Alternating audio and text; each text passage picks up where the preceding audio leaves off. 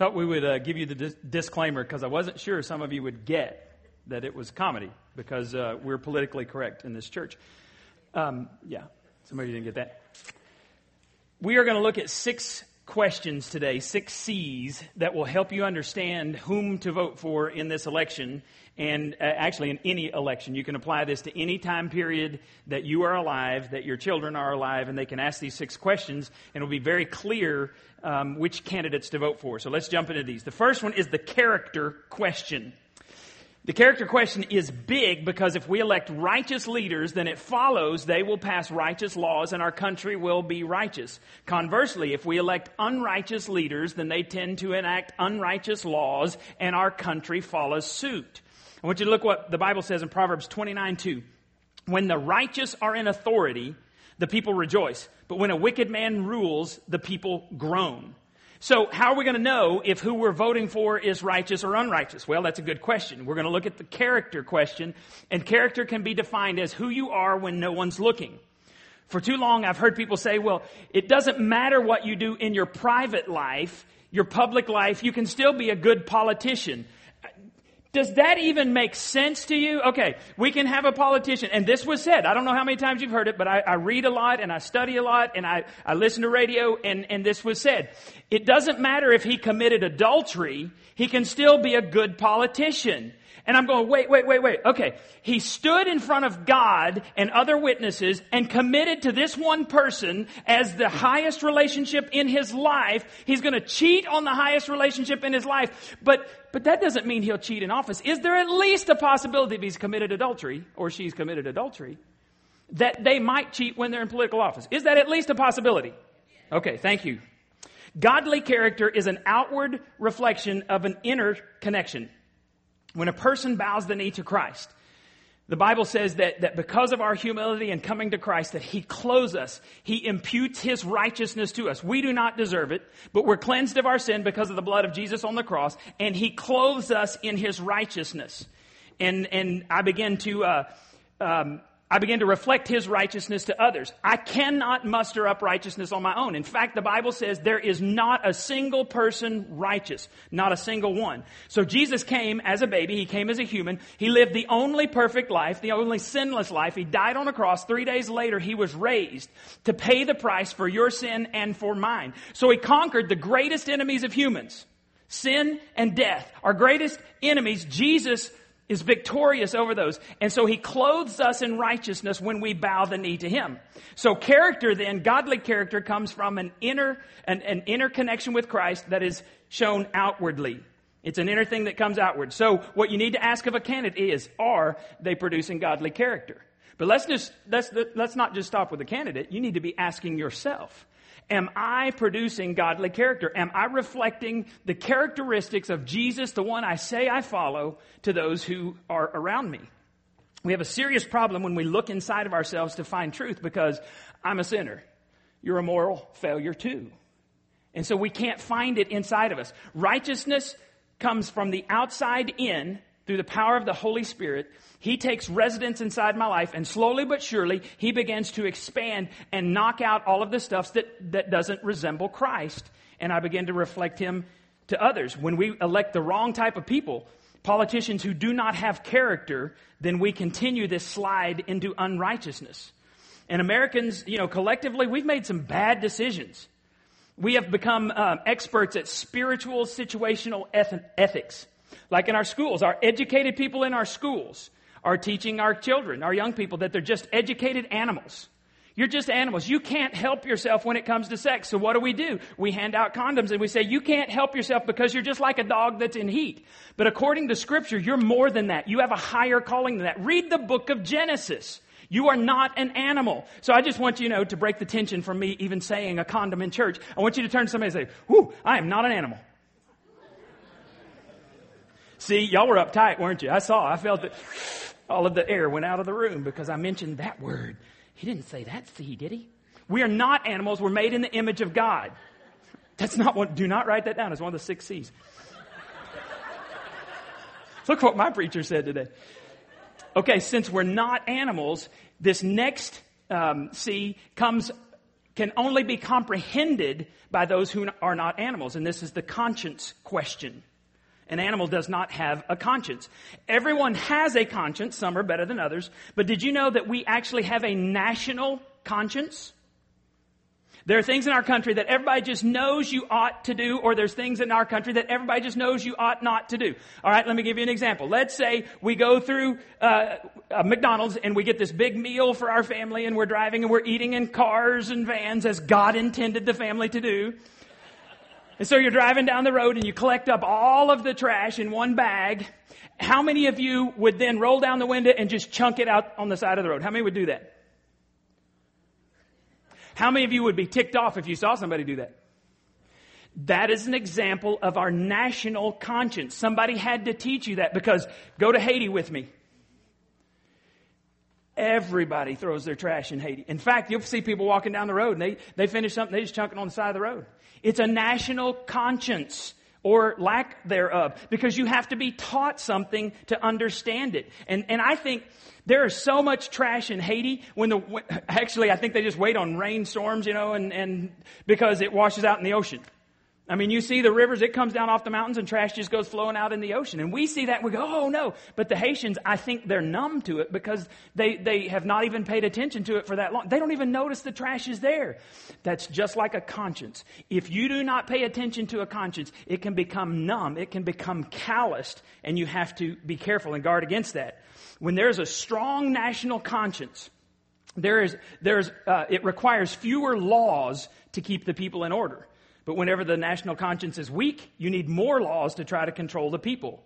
And a conscience has to be informed. Somebody had to educate you on matters of conscience.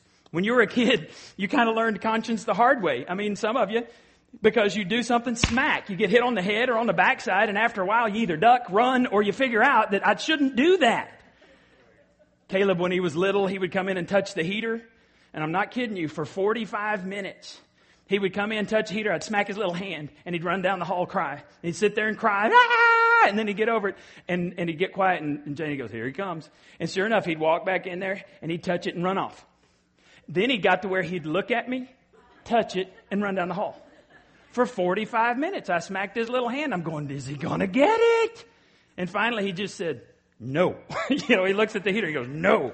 Said he got conscience. Someone had to educate him that you don't jack with the heater. Okay. So that's how you learn things of conscience. I want you to look what the Bible says about it. Romans 2, verse 14. Even Gentiles who do not have God's written law. Now this is a big deal. He's saying Gentiles, they don't have the 10 commandments. They've never seen them. They weren't given to them. They don't have the advantages of God's people. Even Gentiles who do not have God's written law show that they know His law when they instinctively obey it, even without having heard it. They demonstrate that God's law is written in their hearts, for their conscience and thoughts either accuse them or tell them they are doing right.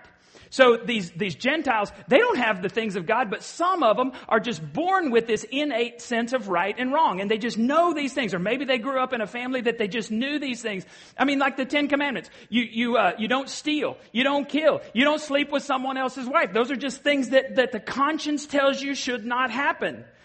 And so they're saying even these Gentiles who don't even know God, sometimes they do what's right, and their conscience either defends them and says, good job, or their conscience accuses them and says, you messed up there. Based on whatever sense of right or wrong that you were born with, combined with what you were taught when you were growing up, gives you your conscience. Something or someone influenced your conscience. And so whatever it was informed you, and you make the daily decisions of life today based on how you were informed and brought up. And you should ask of a candidate, whom or what is influencing their conscience, because it will affect your family, it will affect your community, your church, and your nation. If a conscience has to be informed, then I got to ask you, what informed the conscience of our country from the beginning until now? Well, you don't have to look very far to figure it out. The second sentence of the Declaration of Independence says these. All these smart guys get together. Here's the second sentence. We hold these truths to be self-evident. Self-evident means these are duh facts. These are so obvious that if you were to say them out loud, somebody go, duh. You can't even debate these things because they're so obvious. We hold these truths to be so obvious, self-evident, that all men are created equal, that they are endowed by their Creator with certain unalienable rights, that among these are life, liberty, and the pursuit of happiness. So, the Duff facts are right there, written out for us. There is a Creator who has given you and me certain rights. All men are created equal. And here are the facts. We are endowed by the Creator with the right to life, the right to freedom, liberty, and the right to pursue happiness. Now, I want to ask, where did our founders get this stuff? It was from a sense of a personal and national accountability to a very personal Creator God. Now, I'm not saying that every one of our founders was a Christian. I'm not saying that they all took the Bible seriously. There were all kinds of different things. But collectively as a nation, we said there are certain things that we are accountable to God for. And we are grateful to God for these things. We haven't always gotten it right because we've had slavery in this country. And we had slavery until somebody went, wait a minute, if all men are created equal, doesn't that mean that a black man and a black woman are just as equal as a white man and a white woman? And people who had conscience said yes. And it shouldn't matter what our skin color is, because if all men and women are created equal, well, yeah, we come later and somebody said, does that not mean that women are created equal? Because, the women's suffrage movement, somebody said, aren't women equal? And then we get to the civil rights movement and somebody scratched their head and they go, separate but equal isn't really equal. See, we haven't always gotten it right, but our founding fathers said, we're going to struggle and we're going to strive to do what God says. We're going to be accountable to God. And all men are created equal means all men and women, all human beings are created equal, endowed by their Creator with certain unalienable rights. And we're going to rise and fall as a nation on whether we follow these principles and are accountable to God. So the abolition of slavery was an act of conscience. The women's suffrage movement was an act of conscience. The civil rights movement was an act of conscience. Laws and regulations were written as an act of conscience because of our national conscience. Now, years later, Abraham Lincoln, standing on the battlefield at Gettysburg, said this, and I'm just going to read the whole thing to you. I was just going to read a portion to you, but I read it, and it's short and it's good. The guy, if you know your history, the guy who spoke in front of him spoke for 2 hours, and we have no clue what he said. Nobody remembers what he said. Abraham Lincoln spoke for 2 minutes. And listen to what he says in here, because he says, nobody's going to remember this. We do, because this was such a good speech. 77 years ago, our fathers brought forth this continent, a new nation, conceived in liberty and dedicated to the proposition that all men are created equal. There's that nasty little phrase again. Now we are engaged in a great civil war, testing that whether that nation or any nation so conceived and so dedicated can long endure. We are met on a great battlefield of that war. We have come to dedicate a portion of that field as a final resting place for those who here gave their lives that that nation might live. It is altogether fitting and proper that we should do this. But in a larger sense, we cannot dedicate, we cannot consecrate, we cannot hallow this ground. The brave men, living and dead, who struggled here have consecrated it far above our poor power to add or detract. The world will little note, nor long remember what we say here, but it can never forget what they did here. It is for us, the living, rather to be dedicated here to the unfinished work which they who fought here have thus far so nobly advanced. It is rather for us to be here dedicated to the great task remaining before us, that from these honored dead we take increased devotion to that cause for which they gave the last full measure of devotion. And here it is. This is what I really want you to hear. Here's the sentence. That we here highly resolved that these dead shall not have died in vain. That this nation, and here's a phrase that had not really shown up anywhere in print before, that this nation under God shall have a new birth of freedom, and that government of the people, by the people, for the people, shall not perish from the earth. This is a huge new phrase. Abraham Lincoln was saying, publicly saying, we're a nation accountable to God and grateful to God for all of the rights that He's given us. And everybody around agreed with him. I mean, even the folks that were for slavery, the pastors would stand up and say, thus says the Lord. And the people in the north that were preaching were saying, thus says the Lord. And then eventually we finally figured out that everyone being created equal means everyone is created equal. All right, fast forward to the 1950s. That little phrase, under God, was placed into the Pledge of Allegiance. When we say the pledge, we acknowledge that God is over all. We don't always get it right, but ultimately we answer to God for all of our choices. And for the first 200 plus years of our country, nobody argued that we are a country under God. And you've heard that phrase, it takes an act of Congress to do something. In 1956, literally an act of Congress happened, and they passed a new motto for our nation. Do you know what the motto for our nation is? In God we trust. The Congress actually said, this is such a big deal that we're going to claim, it had been on our coins and our money since the Civil War, but they said, we are going to declare for all to hear. 1956, 56 years ago, our Congress said, we're going to declare that we are under God. In God we trust. It's a big deal, and President Eisenhower signed it into law July 30th, 1956. In God we trust. Now, I was looking this up, and how many of you know Walmart's slogan? Save money, live better. You got it. The other one was always low. That was the old one. Okay, here's Lowe's. Lowe's has a new one. It's never stop improving. Yeah, you don't get that one. The old one was let's build something together. Papa John's, better ingredients, better pizza. Chick-fil-A is eat more.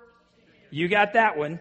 Now, you could go anywhere in our nation and you could just spout those off. You can hold up signs, eat more chicken. You could go anywhere you wanted to. Football games. You could go down the school, the hallways of the schools. You could go anywhere and repeat any of those slogans and nobody would say a thing. But can you imagine if tomorrow morning every principal in every public school in the United States got on the PA system and said, hey, kids, hope you have a great day. Never forget, we trust God. Can you imagine the uproar? And people with lawsuits, ooh, it would be ugly. Parents pulling kids out of school, atheists jumping up and down. You're establishing religion. You're forcing my kids. No, we're not. All we're simply doing is repeating the national motto.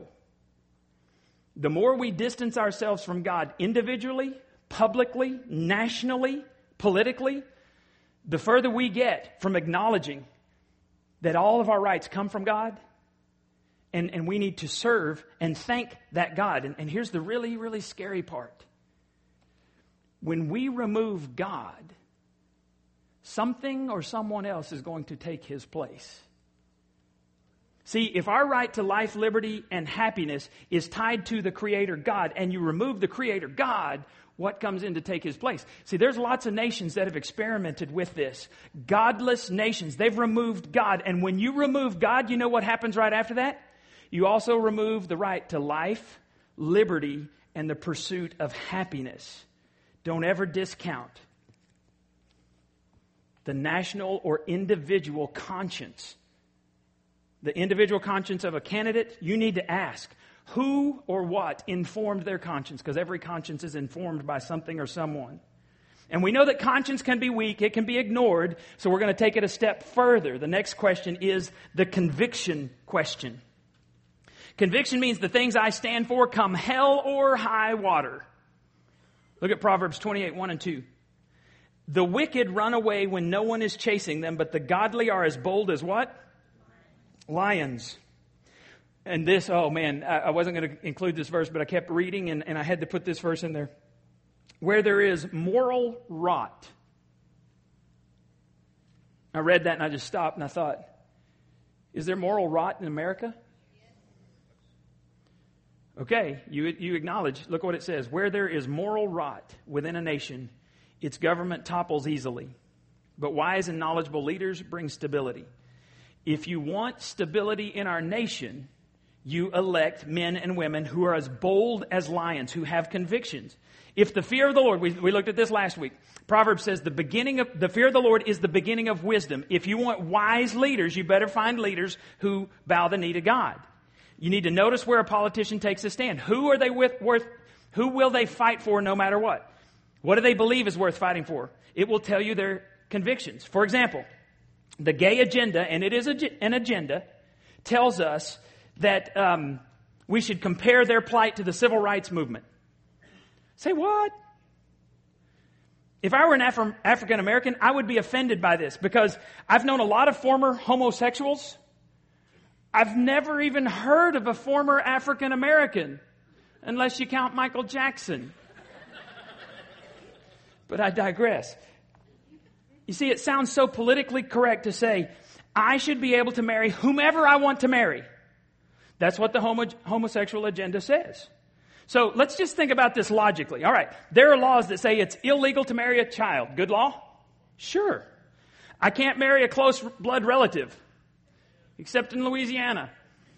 I'm kidding. East Texas, they say that about us too. It's against the law to marry a group of people. That makes sense. I can't marry someone who is married. Woohoo! I can't marry an animal. It's against the laws of our lands, and the laws of our land have Christian roots, whether anybody wants to admit it or not. So we can't marry in these 5 areas. But the homosexual community says the government should keep its nose out of my bedroom. And I thoroughly agree, except when it makes perfect moral sense. Remember, where there's a strong national conscience, you don't need as many laws. Where there is moral rot, it takes a lot more laws to protect us. God has told us from cover to cover that there's only one context where sex should be celebrated. It should be practiced. It's in the bonds of marriage. And I will just say, thank you, Jesus, for sex. Sex is a great gift. Nobody agrees? All right, thank you. In marriage. And we've talked about at length the problems with sex outside of marriage. It damages your spirit. It damages your future. And God says no for a specific reason. When you come before Him in the bonds of marriage, it is a beautiful thing, and it cements your marriage together. When it's outside of marriage, it's kind of like kindling. You know, kindling burns hot, and then what happens to kindling? It quits burning. That's why people hop around from bed to bed to bed to bed, because they're looking for that kindling feeling. When it's inside the bonds of marriage, that big old log, you know, that you get the fire burning, and it provides warmth for hours. That's what a committed relationship with sex inside the bonds of marriage does. It provides warmth and security, not just for you and your spouse, but for the whole family when you do something right. Now, you're either going to follow God or you will be responsible to God for your sin. And sin just isn't a politically correct word nowadays, is it? We've drifted so far from God that now we're told you have to be tolerant. And here's the strange thing about tolerant. Even the term has been changed. Because the original definition of the word means to be accepting. If you're a Christ follower, you're the most accepting person on the planet. We accept homosexuals. We accept adulterers. We accept fornicators. We accept all kinds of sinners because we are all sinners, and we just claim it. People say, nothing but hypocrites there. We're all hypocrites. We embrace the fact. We're not proud that we're hypocrites, but we're honest that we're hypocrites in this church. If you're not a hypocrite, please quit coming. You're going to mess up our averages. And you need to go find some other perfect church to be a part of, because you're just going to mess us up because we can't attain to what you are. But if you want to be real and honest, then this is where you're supposed to be. We're all sinners. But here's the new definition of tolerance. New definition of tolerance is not only do I have to accept all of your sinful behaviors, I have to applaud them. Yes, you go, you sin, you do everything against God. And if I don't applaud you, they call me intolerant. How whack is that? I am no more narrow-minded than the founder of my religion, Jesus Christ. And I don't claim to be perfect. I don't think anybody in here does. We love homosexuals. We love adulterers and fornicators and sinners. But we're not going to applaud sin. We're not going to approve of that behavior. And I get lots of questions about, my friend is struggling with this, and can my friend come? And I said, man, we will welcome anybody. And our people, even if they know everything about you, are still going to love you, because we've got some messed up people in this church.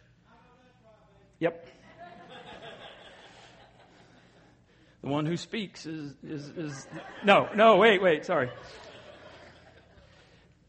We got some messed up folks, but we love people. We're not going to applaud sin.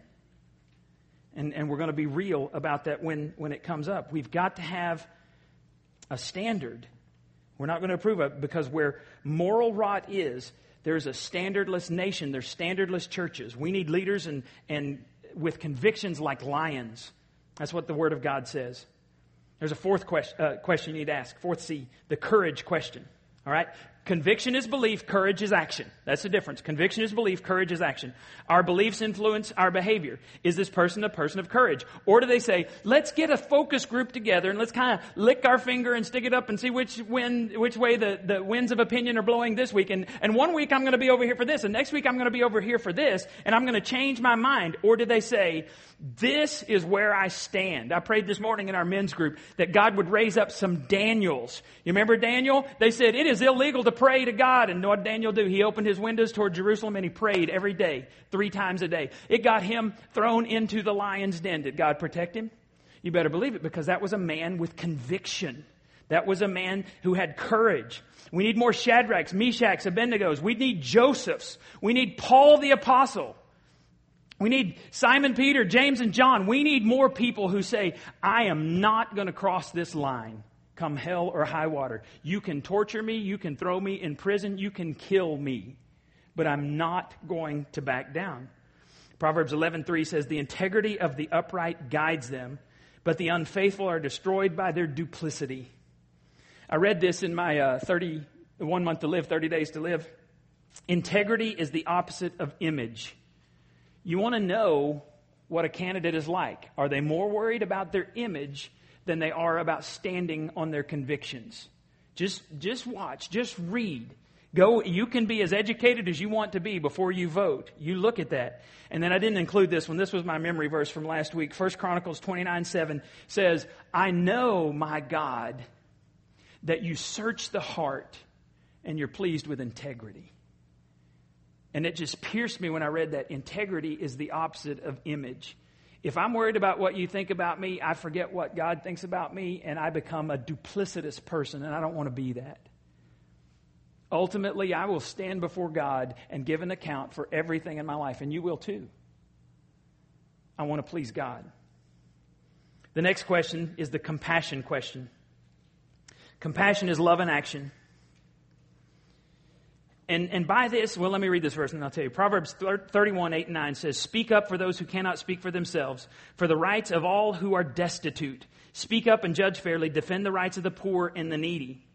We should help those who cannot help themselves. We are commanded by God, the one who gave us the rights, to help those who cannot help themselves. And so I ask of candidates, when I'm looking at a candidate, I look at their giving record.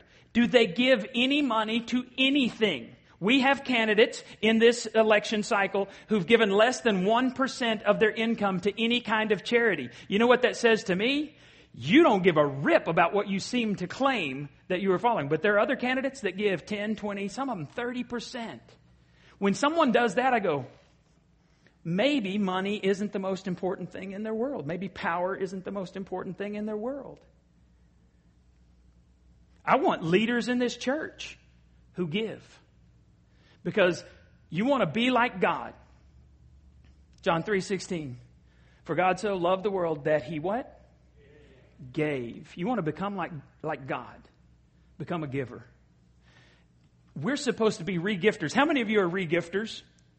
You get something, you go, and you just keep it in the box. Janie and I had, 800 gifts. We didn't have that many. But we got all of these same things for when in our, because we had 2 or 3 different showers. I don't even remember. We had one at her hometown and my hometown, and then the church where I had been before I moved to this next church. We had all these showers, and we had all these gifts that were multiples, and they were stacked in our attic for years. And and they were brand new, but Janie just go up and say, re-gift that sucker. And I was like, man, I love that.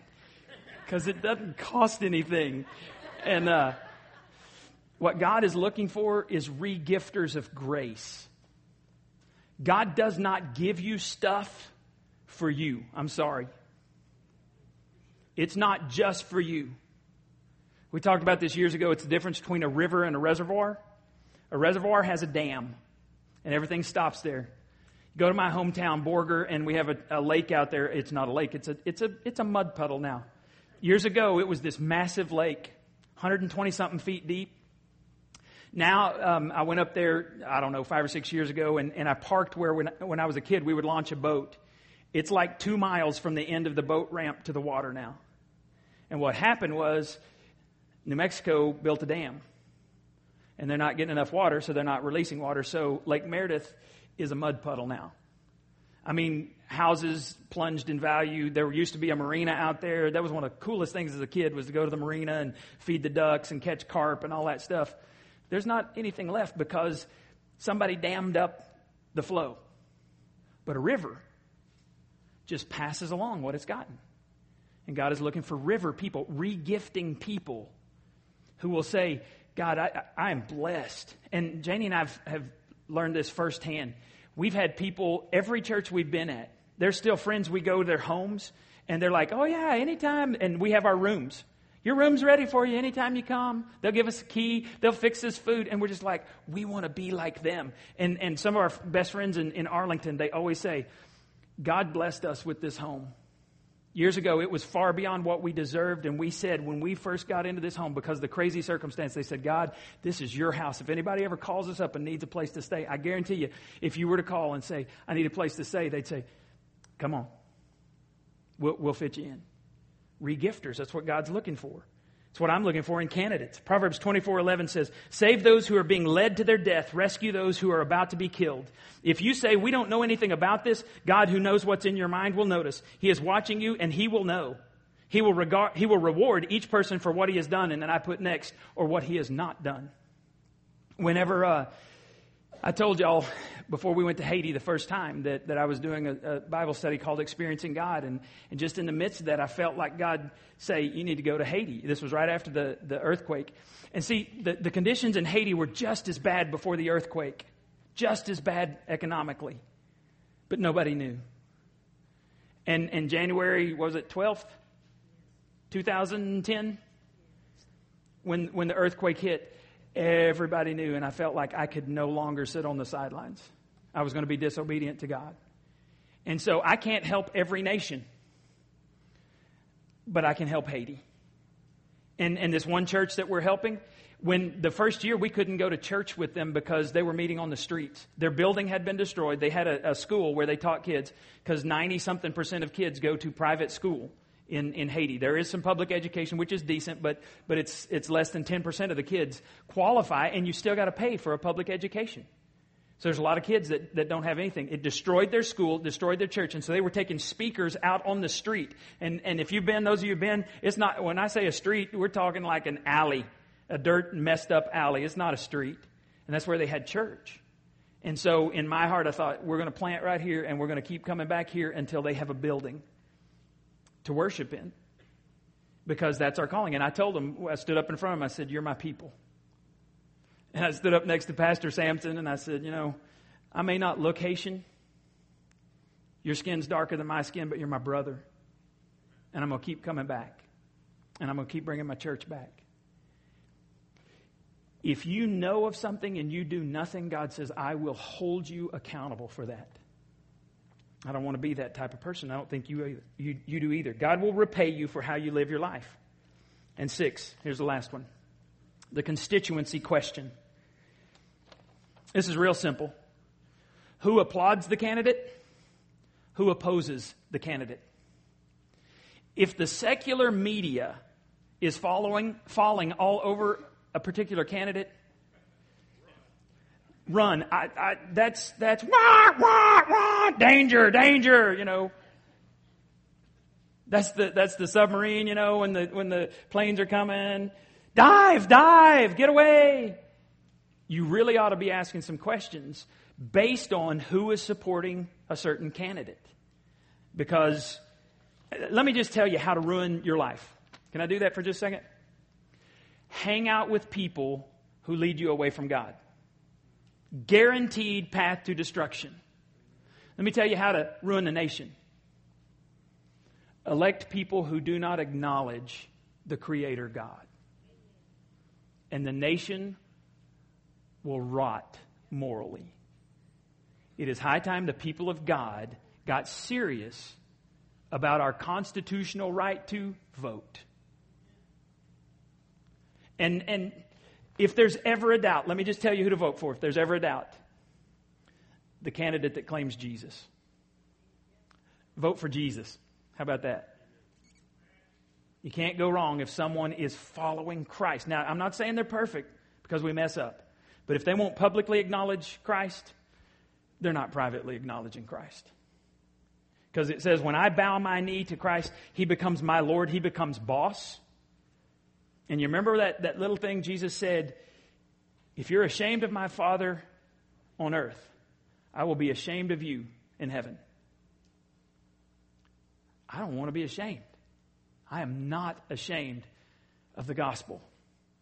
For it is the power of God for salvation to all who believe. First to the Jew and then to the Gentile. We're Gentiles. We need to be proclaiming that truth. Let's pray together.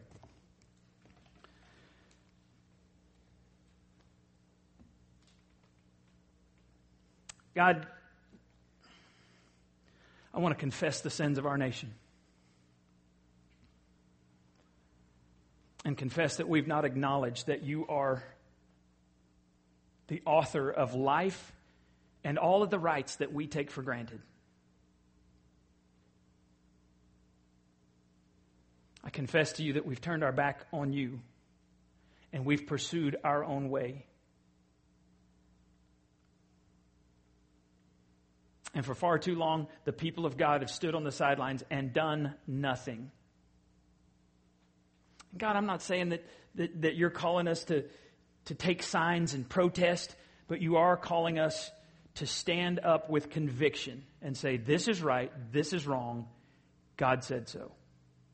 Help us to acknowledge you, to thank you, and to lead others to you by our words and by our actions. We pray this in your name. Amen.